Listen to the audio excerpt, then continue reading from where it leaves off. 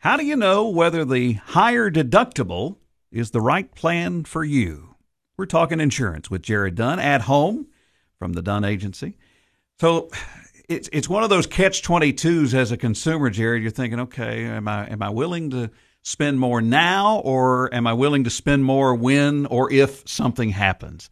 How do you think we should try to look at that? I definitely think it's a case-by-case basis for each person.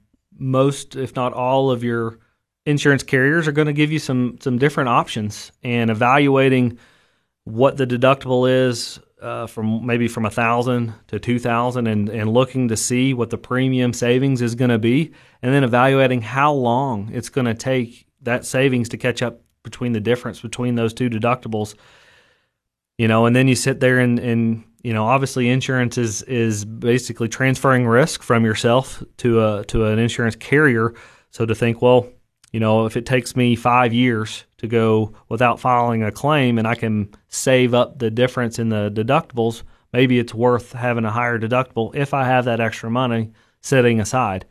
But I definitely wouldn't encourage it if you didn't have that extra cash to be able to cover that deductible. So it's definitely a case-by-case situation for each person, and that's our goal, is to sit down with each of our clients to help them figure out what's best for them. Is it a reasonable question to ask of a consumer, what do you think of your ability to be able to save up this deductible in case you were to need it?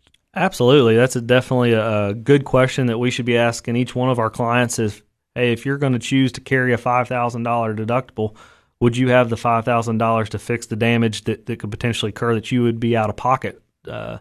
And the other part of that is a lot of people get confused on is it's not a deductible like you see on a health insurance program, where it's a per occurrence deductible on a homeowner's policy. So that means if you had 3 different claims inside of a year, you'd have that same deductible each time there's a claim. You're not cutting away at it on different occasions throughout the year. So it's a conversation that we try to have and educate our clients on picking the right deductible for them. I bet that's a common misconception, because I bet most people think of it as I've got to get, whether it's $1,000 this time and $1,500 this time to get to $5,000, but not the case. It's not the case, and that is a very common misconception, and that we try to be very clear about that up front with them and help them understand how it's different from your what you see on the health insurance side of things. Help with looking at your deductible and seeing if you're in the right place. You're at home with Jared Dunn from the Dunn Agency.